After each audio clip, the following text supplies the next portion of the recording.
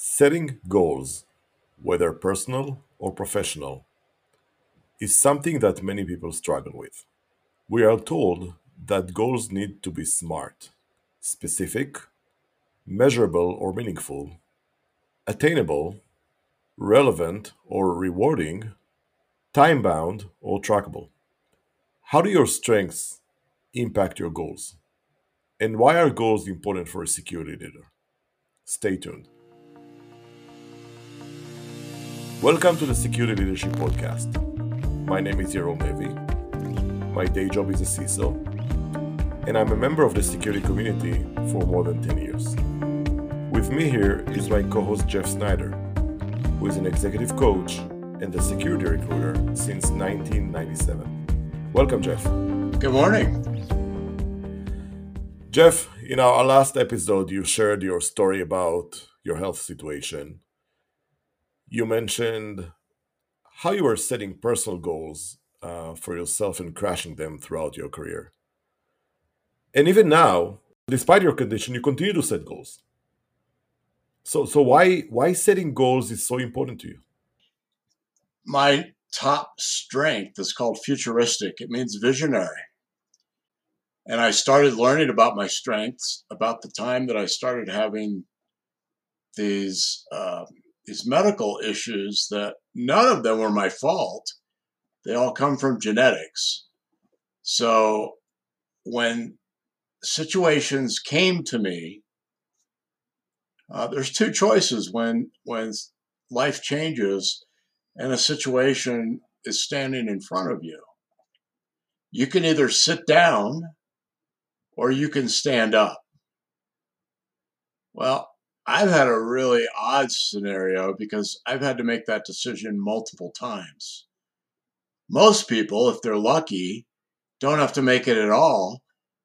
And they're still lucky if they only have to make it once.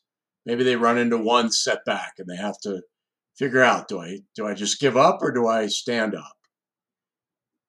And it's just not in my nature to sit down. I'm sitting now because I've been relegated to a wheelchair, but it has power and it goes 4 miles an hour. So I can at least move.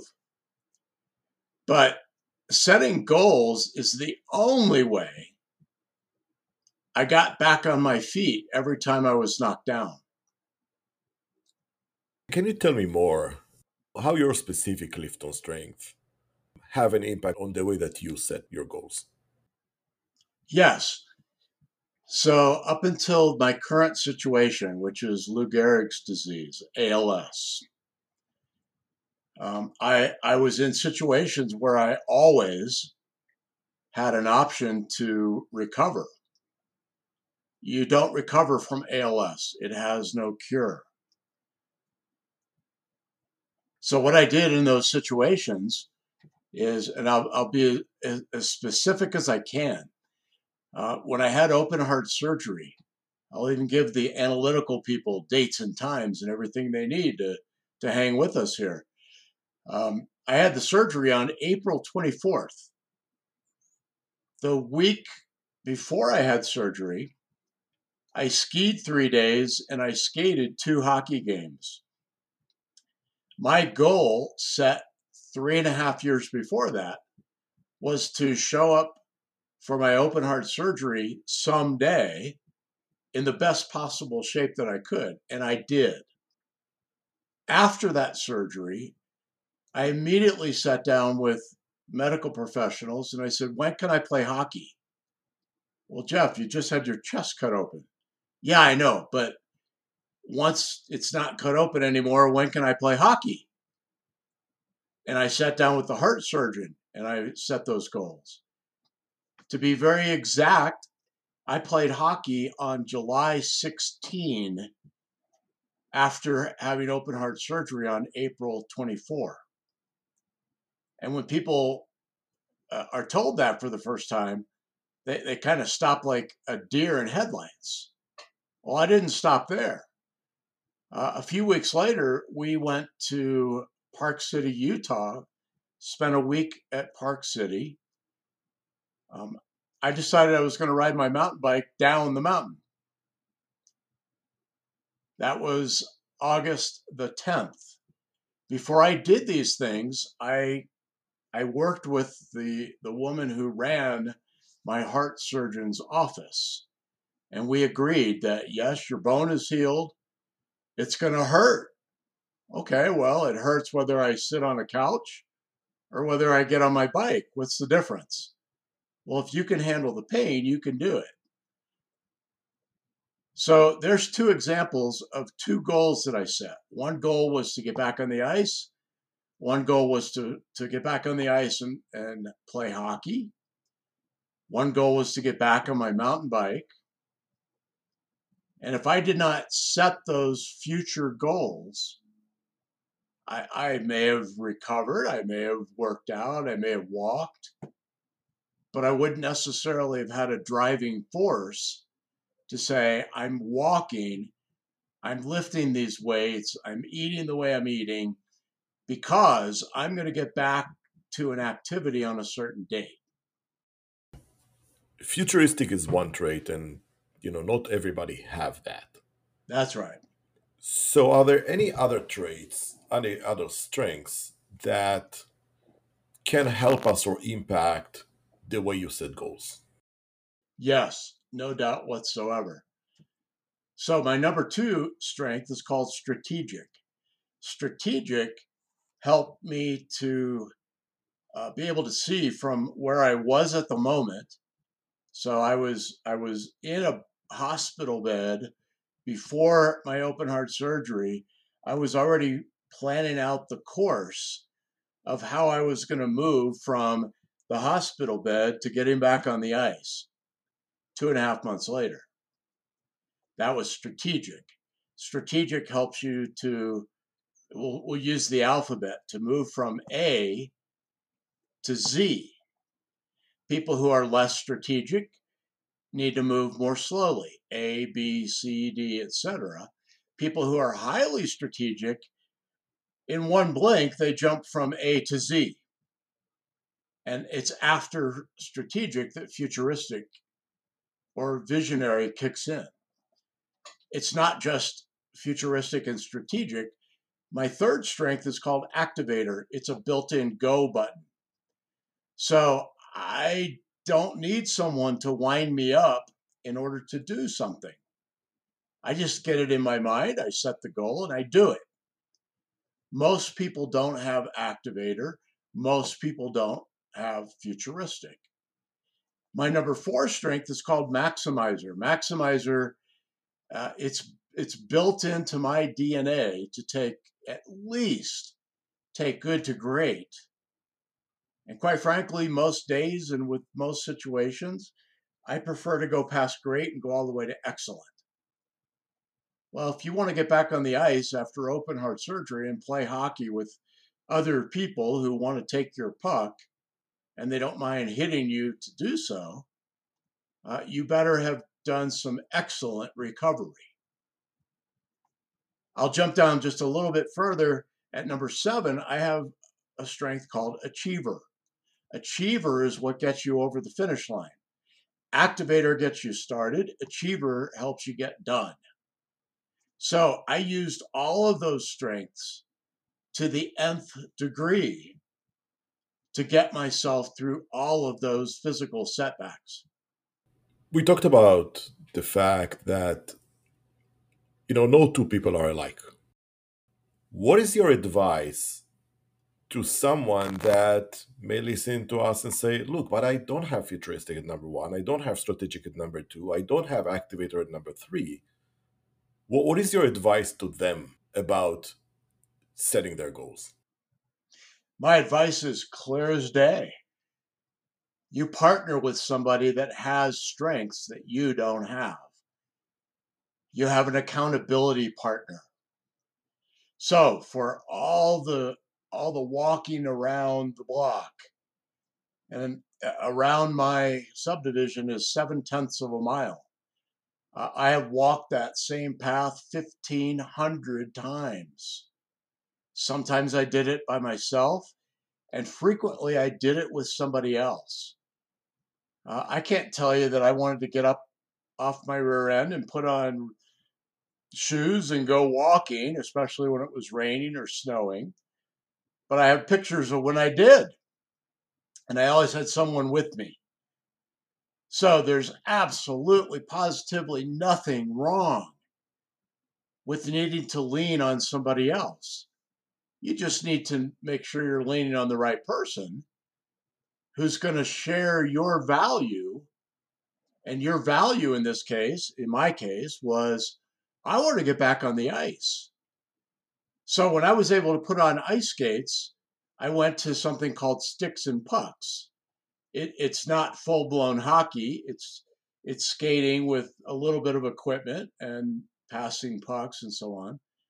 I have a specific friend, my best friend. His name is Gary, who skated with me 700 times over 9.5 years.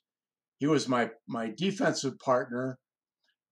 Gary is the other person that I relied on when I didn't feel like driving down to Colorado Springs to have that workout. All I had to think about was I've already made a commitment to Gary. Gary's going to be there. I can't back out on this. I have to show up.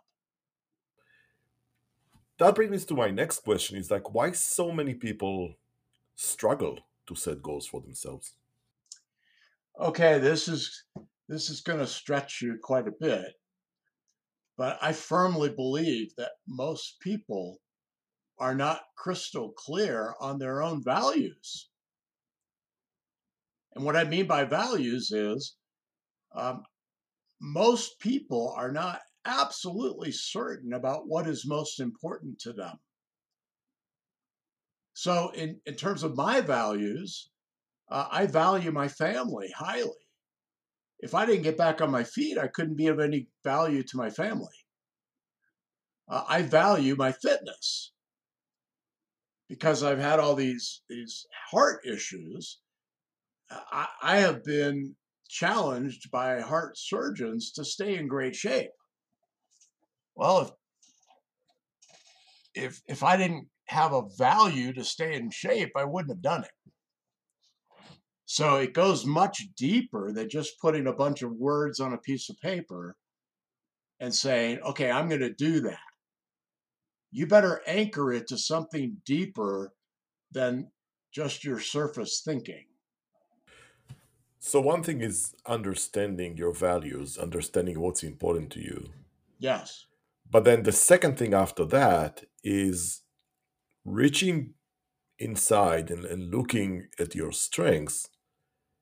And from there, understanding which one you can leverage to help you set those goals that are tied back to your values. 100%. And if you don't know what your unique giftedness is, and if you have not invested time and energy to develop that unique giftedness, you're going to have a hard time reaching inside and knowing what exactly to grab because it's not available to you yet. And you know, one of the things that you and I've talked about several times in the past, and in particular, the dead last strength on the Clifton strength list is self assurance. And because it's the dead last, it's the most rare one in terms of dominance, right? In people's wiring. Yeah, let's say that another way because that gets confusing to people. So out of 34 traits and over 23 million people who have taken the assessment, there are traits that show up near the top all the time. There are traits that show up near the bottom most of the time. And that's what you just said. So self assurance shows up at the bottom. It's less than 5% of people who have self assurance in their top five traits. So, in other words, that means that 95% don't have it. And if it's not a dominant strength that people usually have, does that mean that they are more prone to fear or fear of failure? 100%. So self-assurance is courage and it's self-confidence. It's an inner compass. It's an inner sense of I know, I have the answer, I can be decisive. And what I'm telling you is statistically, most people don't possess that trait high enough that they can reach down and grab it and leverage it. It doesn't necessarily have to be in your top 5, but it needs to be high enough that it still is a powerful force in your DNA. So we spend an awful lot of time asking me questions on this podcast. I think it's fair game that you should be answering a question. What do you say to that? Absolutely, bring it. All right. So I want you to tell this audience why it's so difficult for security leaders to set and achieve goals within the corporate environment. I love your question. And I think it goes back to a lot of the things that you and I discussed before and the things that you mentioned, which in a way tie back to the strengths. Lack of self-awareness is probably the most dominant factor there. And by the lack of self-awareness, not just from the security leader or from the security team, but first and foremost from the organization. We talked about the fact that security is relatively younger profession. Security was really accelerated, or what we call cybersecurity as a practice, was really accelerated, with the digital age or the internet or whatever we want to call this. And that did not really start in a massive way, maybe 20 years ago, not more than 20 years ago, 20, maybe 5 maybe. Sure. Not having that understanding, experience, awareness, many organizations still struggle to even define what they want or what they expect from their security leaders. And it's really interesting to see that. I'm sure you've seen it as well when you're recruiting for CISO roles or leadership roles. When you talk to the companies, and when I see job descriptions that are coming, from companies who reach out, almost always a very, very long list of things. I mean, it's not uncommon to have a job description that is 8 and 10 pages long that has everything and the kitchen sink in it. That's right. So when it's so broad, the companies don't really know exactly what they're looking for. They are trying to cover everything. Which probably go back to what you said before about the people. What are their values? What are the things that they value the most? Whether it's, the data that they have, the employees they have, the customers they have, whatever the case may be, that's not always very well articulated, in those descriptions. Oftentimes, let's say if you're a first-time CISO coming to an organization, you are pretty much overwhelmed. What you will see that, okay, the company finally made the decision to bring a security leader in. And now that they made that decision, they want to see results, and they want to see results very, very fast. It is not uncommon to hear the question, okay, what are you going to accomplish in your first 90 days? And if you think about it, there isn't really much that you can accomplish with just 90 days. Not to say you cannot accomplish anything, but mostly what you can accomplish with the first 90 days, especially in an organization that never had a security practice or security leadership before, is mostly to orient yourself to the situation and start building some relationships. So you mostly have to listen to everybody around you to start formulate some thoughts and ideas around the goals that you want to accomplish. And lastly, because there's so much that CISOs needs to deal with or security practices need to deal with, and all the pressure around it, they oftentimes feel very, very overwhelmed. And what you will see is that when they usually go back and fall back into what we call quote unquote best practices or checkboxes, right? Because, yeah, I have to show something fast, I have to show something that is very, very tangible. So bring me a best practice or a compliance framework, and then I can start showing that, okay, we are checking those boxes. You really need to understand the forces on your environment, external and internal, and from there, formulate your vision and your ideas that will lead you to achieve the goals that you need to set for your organization. Not an easy task, and it can be very complex and very overwhelming. But as you always said before, it's kind of going back to that self awareness of yourself and also the organization. So one of the things that you just mentioned, whether you even know it or not, is you talked about in those first 90 days, one of the things that you can do is you can begin building relationships. Well, that's good for you because you're a relationship building person. I happen to know your DNA.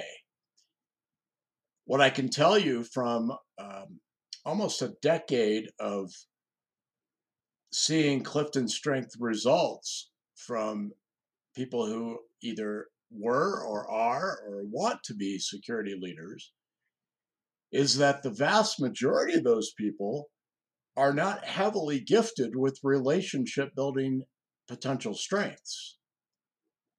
So, in a case like that, it takes a tremendous amount of intention and action and follow through for somebody who is brilliantly high IQ smart to get past their internal thinking, which is predominantly strategic thinking giftedness, to somehow turn around and want to go out and build relationships with the right people.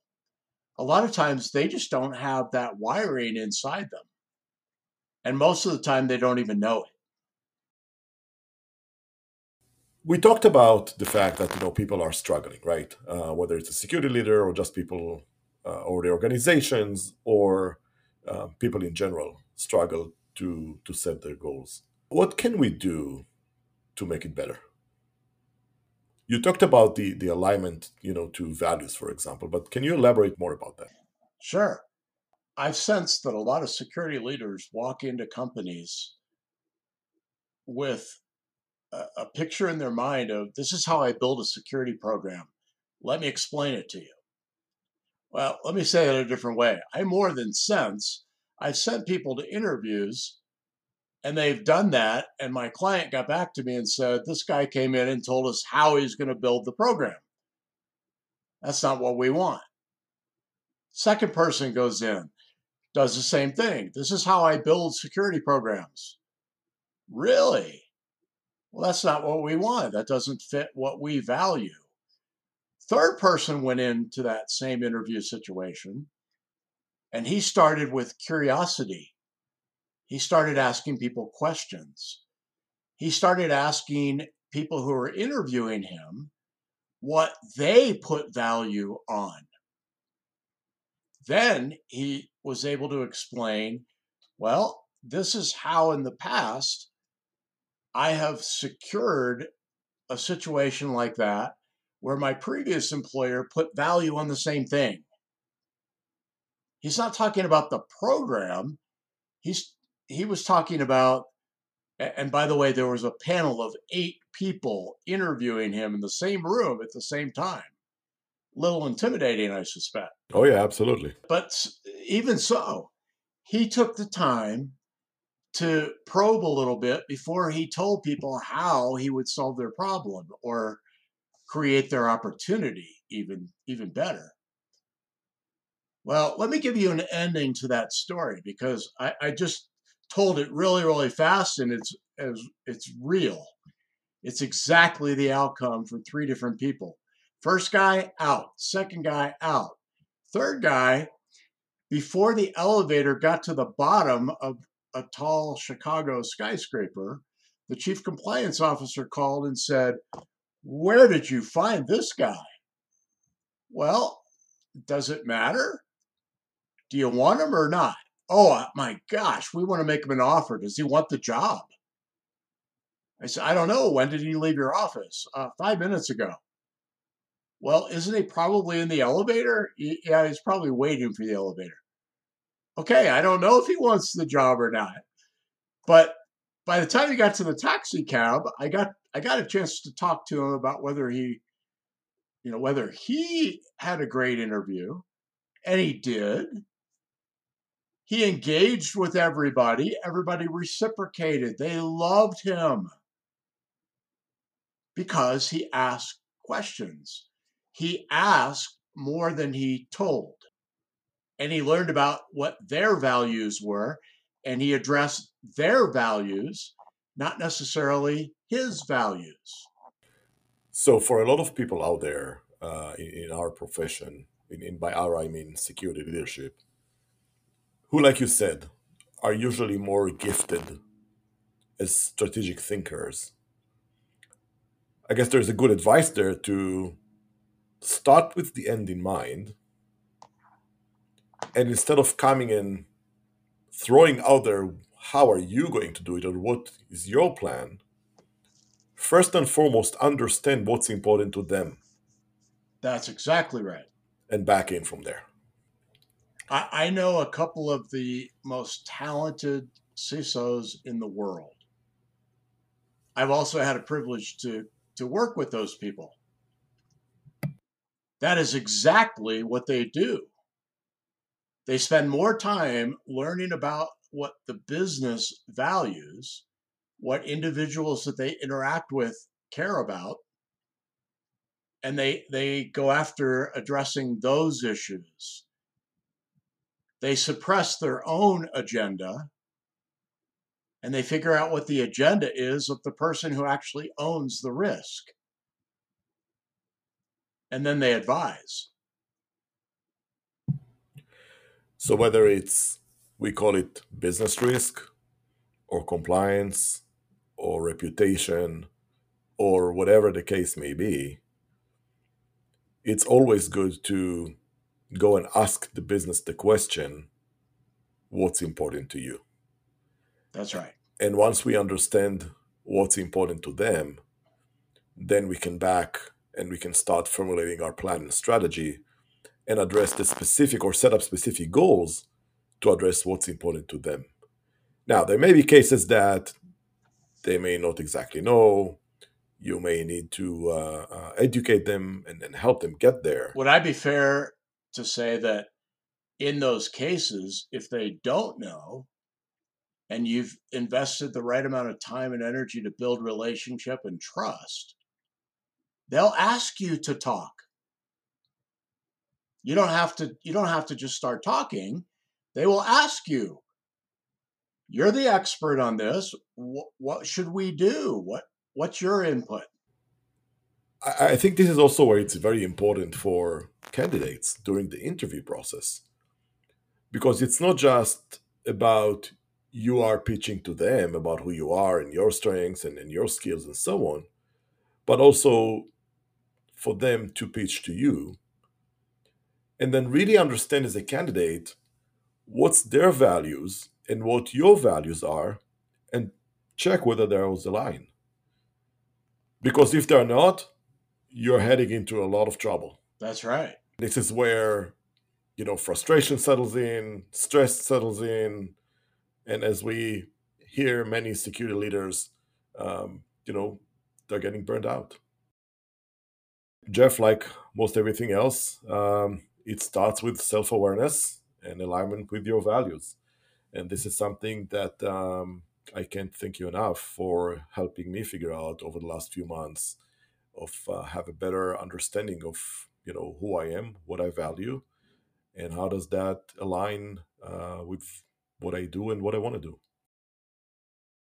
So I want to thank our audience and everyone who was sharing their feedback and thoughts with us.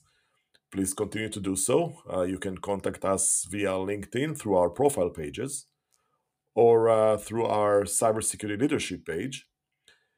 Also, we'll greatly appreciate if you can post feedback and rate our podcast on Apple's podcast, Google, or Spotify. And as of last week, we have passed the 1,400 plays mark. So we want to thank you for that. Keep sharing your feedback with us, and we'll see you next time.